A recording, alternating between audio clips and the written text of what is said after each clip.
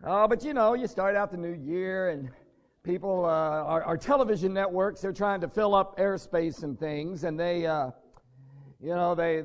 have these shows, reviewing 2015, that type of stuff, and some of the greatest mistakes of 2015, the biggest blunders of 2015.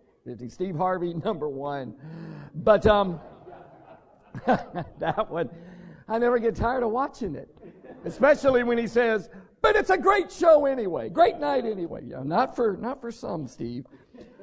Some of the great innovations of 2015, but there's one show that even talked about the greatest inventions, the greatest innovations of all time. When you think all time, that's a long time. Now, of course, the wheel. That's got to be in there, right? I mean, the invention of the wheel. And I don't know how it started out, but, somebody got the wheel, then they figured out I can put a cart on it, right? And it can help me carry stuff. And then somebody else figured out I can make animals carry it for me and pull it for me. And then, of course, somebody figured out how to make a steam engine and then the internal combustion engine and things but basically it all gets back down to the wheel, making things go. As I mentioned, you got the engines and they have electric engines. Those are really coming on big because the invention of electricity, huge invention that has changed the world in incredible ways. Another one I personally love is the discovery that the world is indeed not flat. And it's hard to see that picture, but it drops off sharply right after that boat. It goes there, but it's glad that that's really not the case. Of course, I don't know if you can say if fire was an invention. Maybe it's more of a discovery type of a thing. And you got fire, and you learn to cook with fire, and then you've got induction, now, and then, of course, microwaves and all of that stuff. And, change, sometimes innovations happen, and it goes, this changes everything. Sometimes people don't see it, though. There's a cat, by the name of Lord Kelvin. Now, when you have a title, Lord, you're either Jesus or you're British. And he was British from the Royal Society, about 1895, said, heavier than air flying machines are impossible. Okay, Lord Kelvin missed that one. There was a fellow, Thomas Watson, in 1943, not that long ago. Some of you might even be able to remember that. I'm not going to even mention Arnold's name, but he said, the chairman of IBM says, I think there is a world market for maybe 5 computers. The president of Digital Equipment in 1977 said, there's no reason for any individual to have a computer in their home. Sometimes we miss it. The invention's right there. And you miss it. A guy wrote this book called Silicon Snake Oil. It was about how, people are trying to help tell us that computers are going to do this, and they're never going to do it. They're all trying to fool us. He said in his book, we'll soon buy books and newspapers straight over the internet. Yeah, sure. Yet just this weekend, I think I bought a couple of books on my iPad. Sometimes these things have people, they miss it. Sometimes, though, they have an epiphany. They're sure of one thing, but something happens. And it changes their perspective, and they go with it. Now, there's this guy, Steve Chen. Does anybody know who Steve Chen is? He said, there's just not that many videos I want to watch. Yet he's the co-founder of YouTube. So something happened to Steve that he said, I don't know, maybe there's videos other people want to watch. I don't understand. Darryl Zanuck, he's the co-founder of 20th Century Fox, said television will not be able to hold on to any market it captures for more than 6 months. People will soon get tired of staring at a plywood box every night. I don't know if Darryl made the change and had the epiphany, but somebody at 20th Century Fox decided maybe TV is going to be around a while, and then they have, of course, Fox Network, and and Fox Sports and Fox everything, and they made the change because they saw something, and they make a change. You jump into the Bible, because this is church, right? And you get a guy named Peter. He's a fisherman. He's a good Jewish guy, just hanging out, doing his thing. And he meets up with this fella, this prophet named Jesus. And he so affects his life that he leaves his vocation, leaves his family, and says, I'm going to go follow this guy. And when he says follow Jesus, it's not like what we mean follow Jesus. He means like where you go, I will be there. I'm following. I'm going to be with you. And he continually has these growth spurts, these epiphanies. I even heard a lesson one time calling them like other conversions, because it's such a major jump in his spiritual life. I mean, walking on water, that'll do it to you. Okay? There was another time when there was, Pete, he was discouraged. He went out fishing. That was what he did. That's what he knew. He couldn't catch anything. I've been there many times. And Jesus comes along and says, try on the other side of the boat. And Pete, trying to be diplomatic, going, Jesus, come on, man. I know what I'm doing, and there ain't no fish over there. If they're not here, they're not there. Right? And Jesus goes, hey, give it a shot. And so Pete says, all right. And it's just a miraculous, unprecedented catch. And Peter, it just changed it. He goes, wow. I mean, Jesus, I thought you were here, and now I see that you're here. Of course, we all know about the fall, Right? Literally, not long hours after Peter has vowed to fight and die for Jesus, we find him not only not fighting, not even arguing. He's saying, I don't even know Jesus who? He's not even my friend. I don't even know him. Yet, a few days later, we find Jesus forgiving him, comforting him, and giving him a challenge. And this was a major growth spurt for Peter. Even though even later in his life, he would mess up again, and he would have to be challenged by Paul. The Bible says, and it points out, it's kind of interesting, it's a side note, he challenges him publicly, and Peter doesn't get an attitude, which is kind of cool. Most people get an attitude. I just don't like the way you did it. Peter knew he was busted. He knew Paul was right, and he said he had to change. My own journey has had many dramatic changes. In high school, I was kind of the wild child, and I had a reputation I could not live down and I could not deny. I tried denying it, and people would call me a liar. If you dated me, you had that reputation too. It didn't matter what you did. It was solid. I remember arguing with somebody, you were doing coke Saturday night. I'm going, no, that wasn't me. I was not doing coke Saturday night. Yes, you were. I saw you. I'm going, it wasn't me. And he goes, no, I was there. And I go, well, that might be true, but I wasn't there. But it was so ingrained as to who I was and what was going on in my life. Yet at 18, I said, okay, I'm going to shift. I'm going to change. Made a dramatic change. Left all my high school friends. Literally, I think I've seen one since high school. And I bumped into her accidentally in Massachusetts. I'm going. And made a change. Went to seminary. Became a minister. Yet 4 to 5 years later, I had another epiphany, another conversion type experience, another like, wow, what I thought I knew, I didn't really know. And, Phyllis and I and our 3 children, we decided we need help, we need to grow, we need somebody to help us take this new epiphany, this new revelation, and take it deeper and really make it a part of our lives. So we packed up and moved to New England. When we were up there, things were going and things were great. Now, this is going to be funny for some of you. There was a time in the Boston Church of Christ, and as many of you know, in the International Churches of Christ that I'll talk about in just a moment, we didn't have musical instruments. We had all a cappella. Matter of fact, last night, we're at the Coupler's house, and there was a guy there that used to be a part of the church many, many years ago. He was like, you have instruments now? What? Because we didn't have that. And I remember the time when the elders and such got up and told the church, we've really studied this out, and there's really nothing in the Bible that says don't have instruments. So what we're going to do is open it on up. And if we want to have instruments, have instruments. Now, I was like going, well, that's great, but I don't like that. No, I like the old gospel, like God intended, a cappella.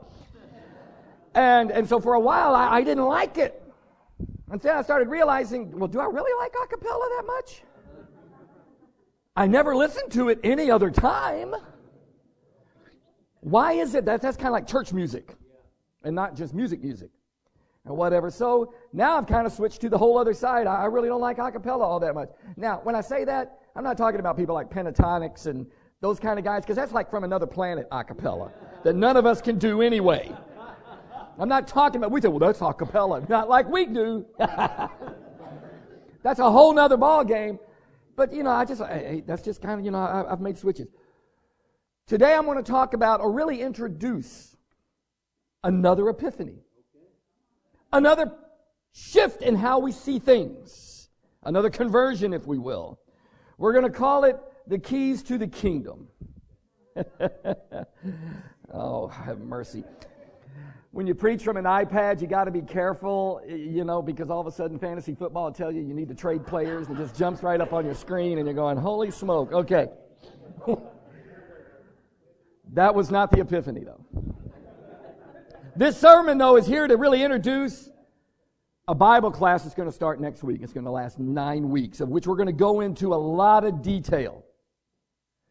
This next year, as a church, we are going to focus in on and really get down on how are we doing as a church, what are we teaching, what are we standing for. We're going to examine ourselves. In 2016, we're going to be focusing in on growing and maturing in the area of reaching out and bringing other people to the Lord. We're going to really focus in on that.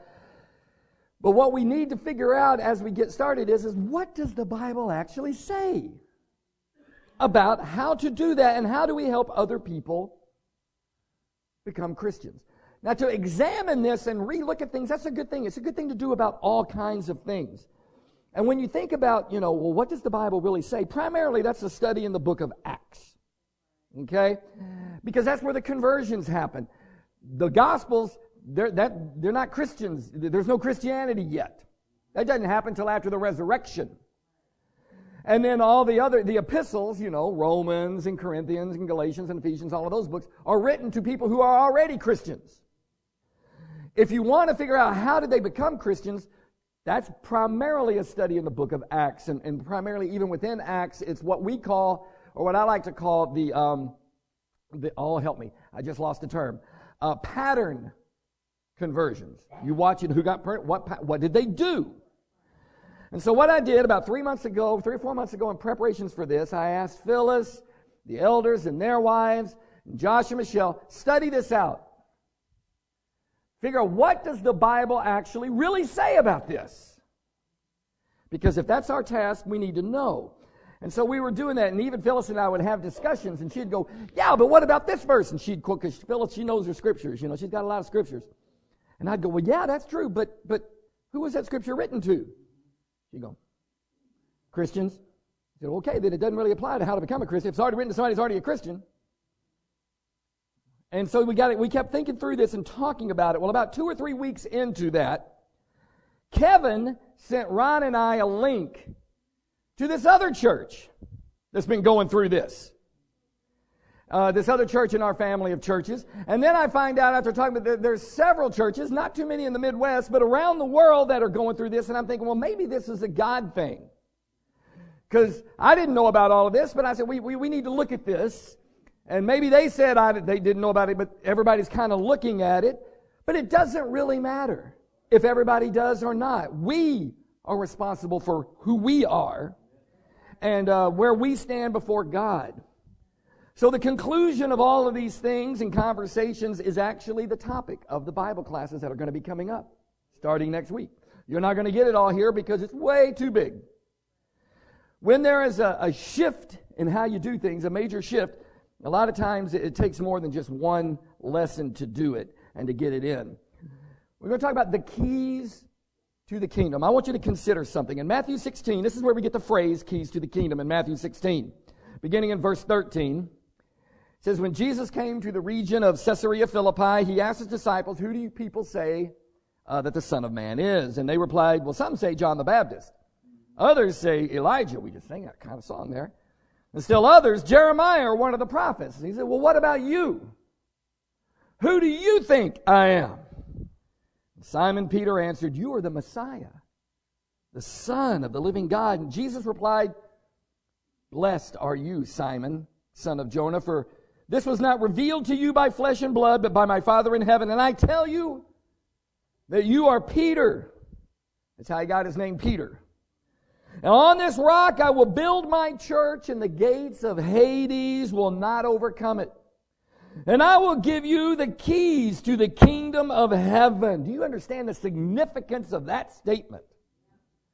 I will give you a dude, a guy, Peter.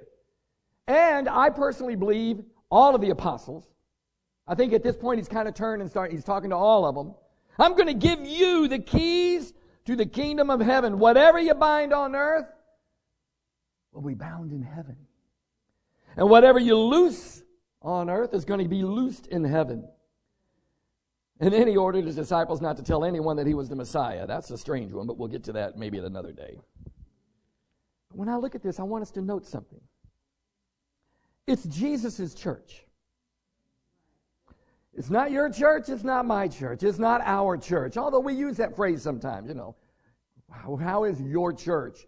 Come visit my church. And we use that phrase sometimes, and I hope we understand what that means, but when we really get down to it, it's not our church. God himself, it says in Ephesians chapter 1, verses 22 and 23, and Colossians 1, I believe it's in verse 18, it says specifically, God himself said, Jesus, you're the head over everything in the church. It's yours.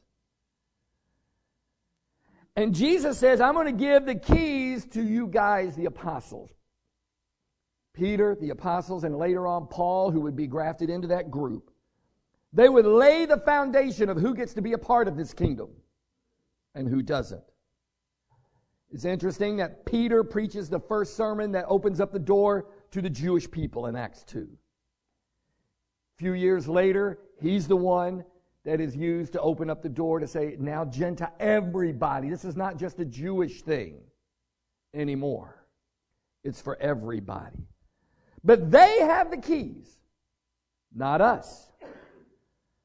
Then what would our role be? Well, to discover the keys and pass them on. This fits right in with what Paul said in 2 Corinthians chapter 5, when he says, all this is from God who reconciled us to himself through Christ and then gave us the ministry of reconciliation.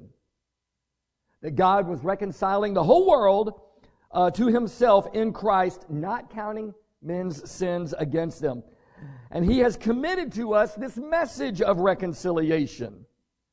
We are, therefore, Christ's ambassadors, as though God were making his appeal through us.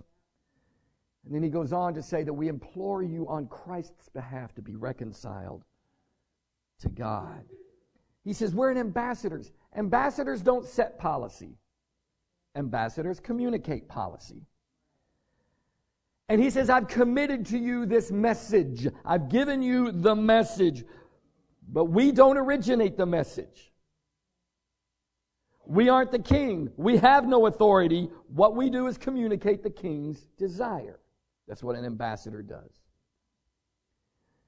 Okay, we need to take a step back here for just a second and kind of understand where we are, who we are, where we come from for just a few moments. And if you're guests here, just go with us on a quick little journey. Where did this church come from? The Champaign Church of Christ and the family of churches that we come from. We came from what is known as the Church of Christ, mainline or traditional. You say, well, what do you mean you came from them? That's who you are. Your name is the same. And the name is the same, but there is a difference. It's not a huge, massive difference, but there is a difference. The Churches of Christ started back in the 1800s with what is known as the Restoration Movement. People who had a desire to restore New Testament Christianity, to get rid of all traditions and get rid of all the practices that weren't in the Bible and just get back to what the Bible says.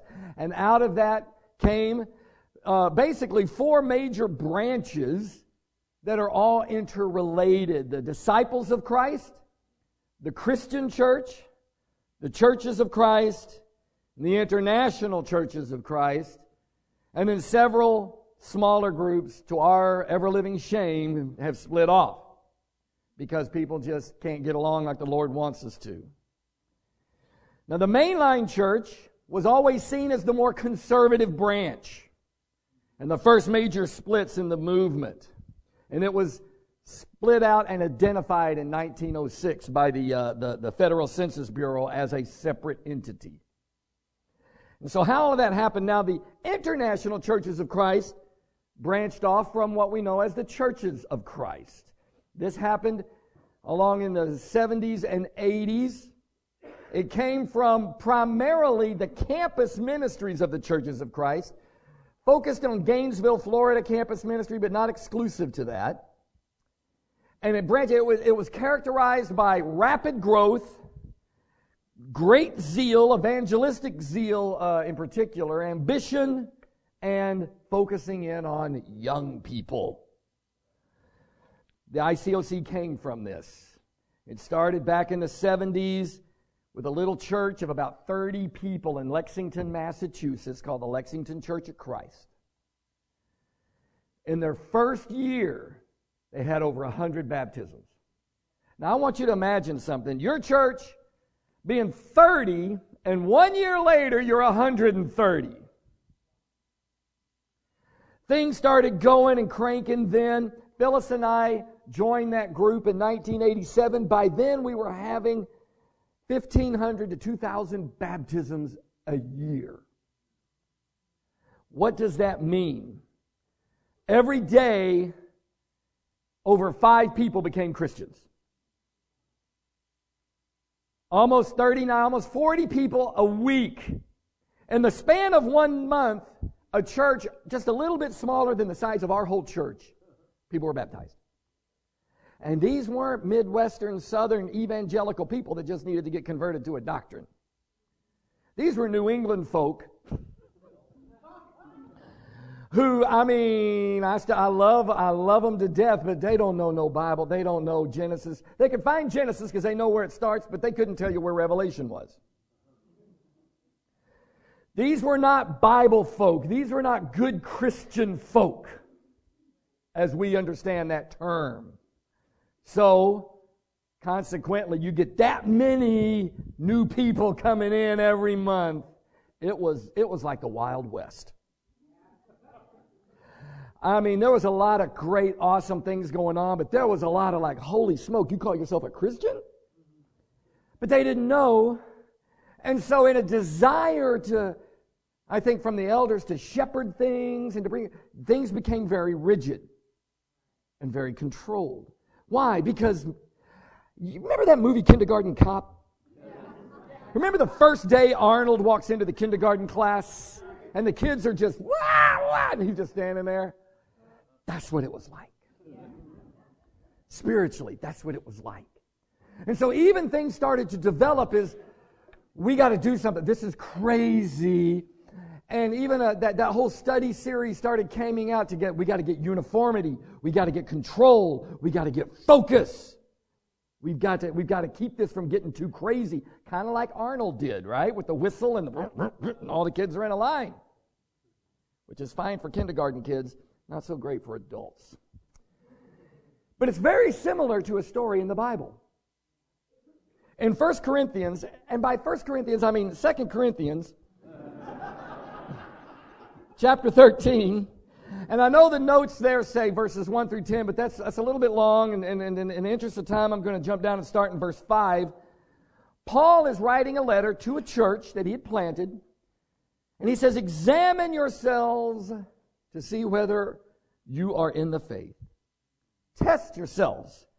Do you not realize that Christ Jesus is in you, unless, of course, you fail your test? And I trust that you will discover that you have not failed the test. And now we pray to God that you will not do anything wrong, not so that the people will see that you have stood the test, but so that you will do what is right, even though it may seem to have failed. For we cannot do anything against the truth, only for the truth. We're glad whenever we are weak, but you are strong. And our prayer is that you may be fully restored, and that is why I write these things when I am absent, that when I come to you, I may not have to be harsh in the use of my authority, the authority that the Lord gave me to build you up, not to tear you down. Now, this is a church that Paul planted. He planted it on his second missionary journey. And by all accounts, he spent about 1.5 years there, planting that church, and then he moved on. Not a lot was taught initially. And these are thousands of people now in this church. And these are not good Jewish people. There's some in there, but mostly they're just pagan folks that came to know Jesus. Paul had written 2 letters to the church in Corinth before the one we just read, that's called 2 Corinthians, to try to help them figure things out. He had visited there. He was on his way there again to make a personal visit, to teach and to call them to righteousness. He calls them to examine yourself to see whether you are in the faith. This is incredible. The church he planted himself, he says, examine yourselves. The church in Corinth was very strange. A very strange church by our standards. They were incredibly biblically ignorant. When I say Bible, obviously I'm not talking about the New Testament, right? Because it hadn't even been compiled yet. But even the Old Testament, they were very ignorant of God and who God was even as a church. There was division in the church. Some members would not even associate with other members, partially because of economic differences, partially because of racial divisions. They had a terrible misunderstanding of faith and grace and forgiveness and salvation. So much to the point that not only did they know about immorality in the church, not only did they allow it, they held it up as an example. And look how awesome this church is. We got this immorality going on right here, and we just love them. Members were taking other members to court, suing them. There were division over pagan and idol practices. There was still idolatry going on within the church. And some of it was even being introduced into the worship services. Who wants to join? Right? For many of us, if we're honest, and this hit me this week when I was studying this out, we would be hypercritical of this church. We would say, don't go to that church. They're messed up. Don't visit that. Don't move to Corinth. Don't take a job in Corinth. The church there is a mess. Don't date anyone from that church. They are messed up. And Paul, God can't plant a church. Look what he planted. Look what he does. I'm not supporting Paul in the missions anymore. He doesn't know what he's doing. Look at the kind of church he has built. Yet these are our brothers and sisters. Paul said about them in 1 Corinthians chapter 1, the very first letter to them, he says, to the church of God in Corinth, to those sanctified in Christ Jesus and called to be his holy people, together with all of those everywhere who call on the name of the Lord Jesus Christ, their Lord and ours. Grace and peace to you from God our Father and the Lord Jesus Christ. I'm always thank my God for you because of his grace that was given to you in Christ Jesus. For in him you have been enriched in every way with all kinds of speech and with all knowledge, God thus confirming our testimony about Christ among you. Therefore you do not lack any spiritual gift as you eagerly await of our Lord Jesus Christ to be revealed. He will also keep you firm till the end, so that you will be blameless on the day of our Lord Jesus Christ. God is faithful, who has called you into fellowship with his Son, Jesus Christ our Lord. Who wants to be a part of that church?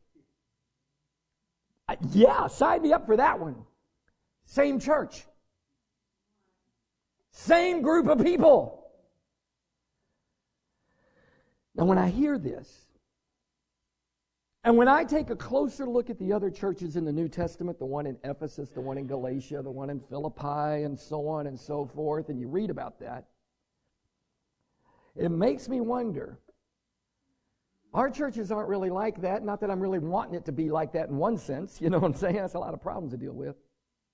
But what kind of church are we building? Have we, out of a concern to make sure that everybody really understands everything, out of a concern of keeping things under control, we don't want any too craziness going on,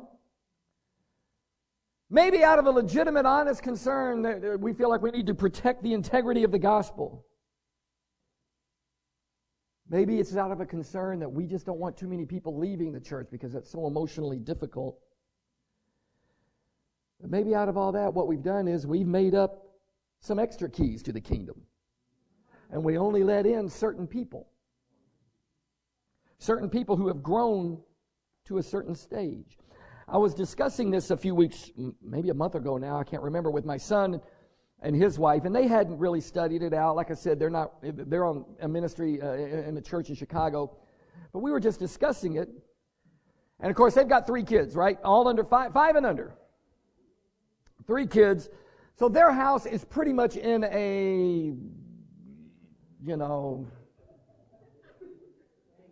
Iraq, flee my country look. It's always chaos. And I said, the thing is we don't want a church full of babies. Because if we did, it would look like this all the time. It'd be a mess all the time. What we want is a church full of adolescents. They can already change themselves, feed themselves, take care of themselves. They can do all of that. And if you're not ready to be at that point, we don't let you in yet. But then I got to look at the Bible and I go, but is that what I see there? Because I am a disciple of Jesus and I have said I'm going to go by the Word of God. That's what we're really going to be looking at and examining and testing in the coming 9 weeks. For the call is to be a Bible church. Not a, this is how we've always done it, church. There are many people that say, I've heard it said, I know that's what the Bible says, but you don't understand, that's not how I was raised. Well, I do understand. Kind of what I believe now and do now and practice now is not how I was raised either. That was part of that change I told you I have gone through in my life. The real test of our commitment is our test to not what we have always done, but what does the Bible really say? This can be a challenge. So for us today as a church, and for us today as individuals, Paul's challenge still holds. Examine yourselves. That's what we need to do. Test yourselves. Now, I did this over 33 years ago, and I found out I needed major changes in my spiritual walk. I was a minister and all this other stuff, but I said I need major changes. Because I took the time to examine and test myself. I still do it today. I pray I always will. What do I need? We all need to do that as individuals, and we need to do it as a church. And I want us to think about this, and I want us to be serious about this. And Phyllis has suggested, and I think it's a great suggestion, what we are going to do as a church is we're going to call the whole church to fast for not the whole month of January, because we're not going to start it till January the 10th, next Sunday. Give you an opportunity to, because it's not like, fasting, start today. Okay. No, think about it.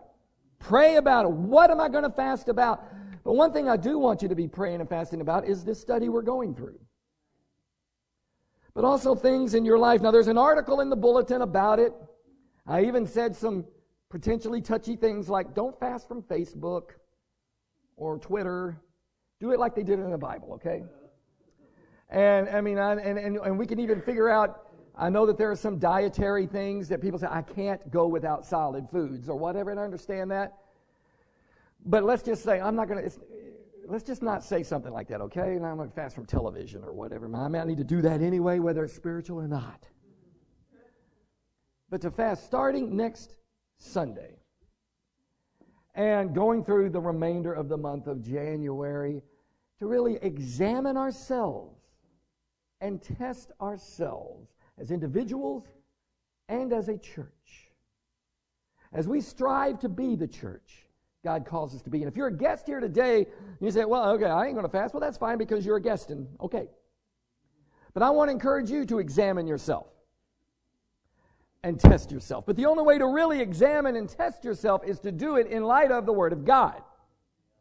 Because if I examine myself in light of, I can always pick somebody that I think is worse than me, and that'll make me look pretty good. I don't want to do that. I need to examine myself and test myself in light of the Word of God. We as a church need to examine ourselves and test even some of our practices in light of the Word of God. So for our guests, I call you to examine yourselves in light of the Word of God. We've got cards in the pews that says, yeah, I'd be interested in a Bible study. That's a kind of a religious way of saying examine yourself. Someone helping you out, just like we go to a doctor, help you out, examine me. I go to a financial expert, examine my finances. I go to other experts. So I go to people who maybe know more about the Bible and say, help me examine myself. And we love to do that with people simply because people did that with us. Get out that card, fill it out, say, I want to do that.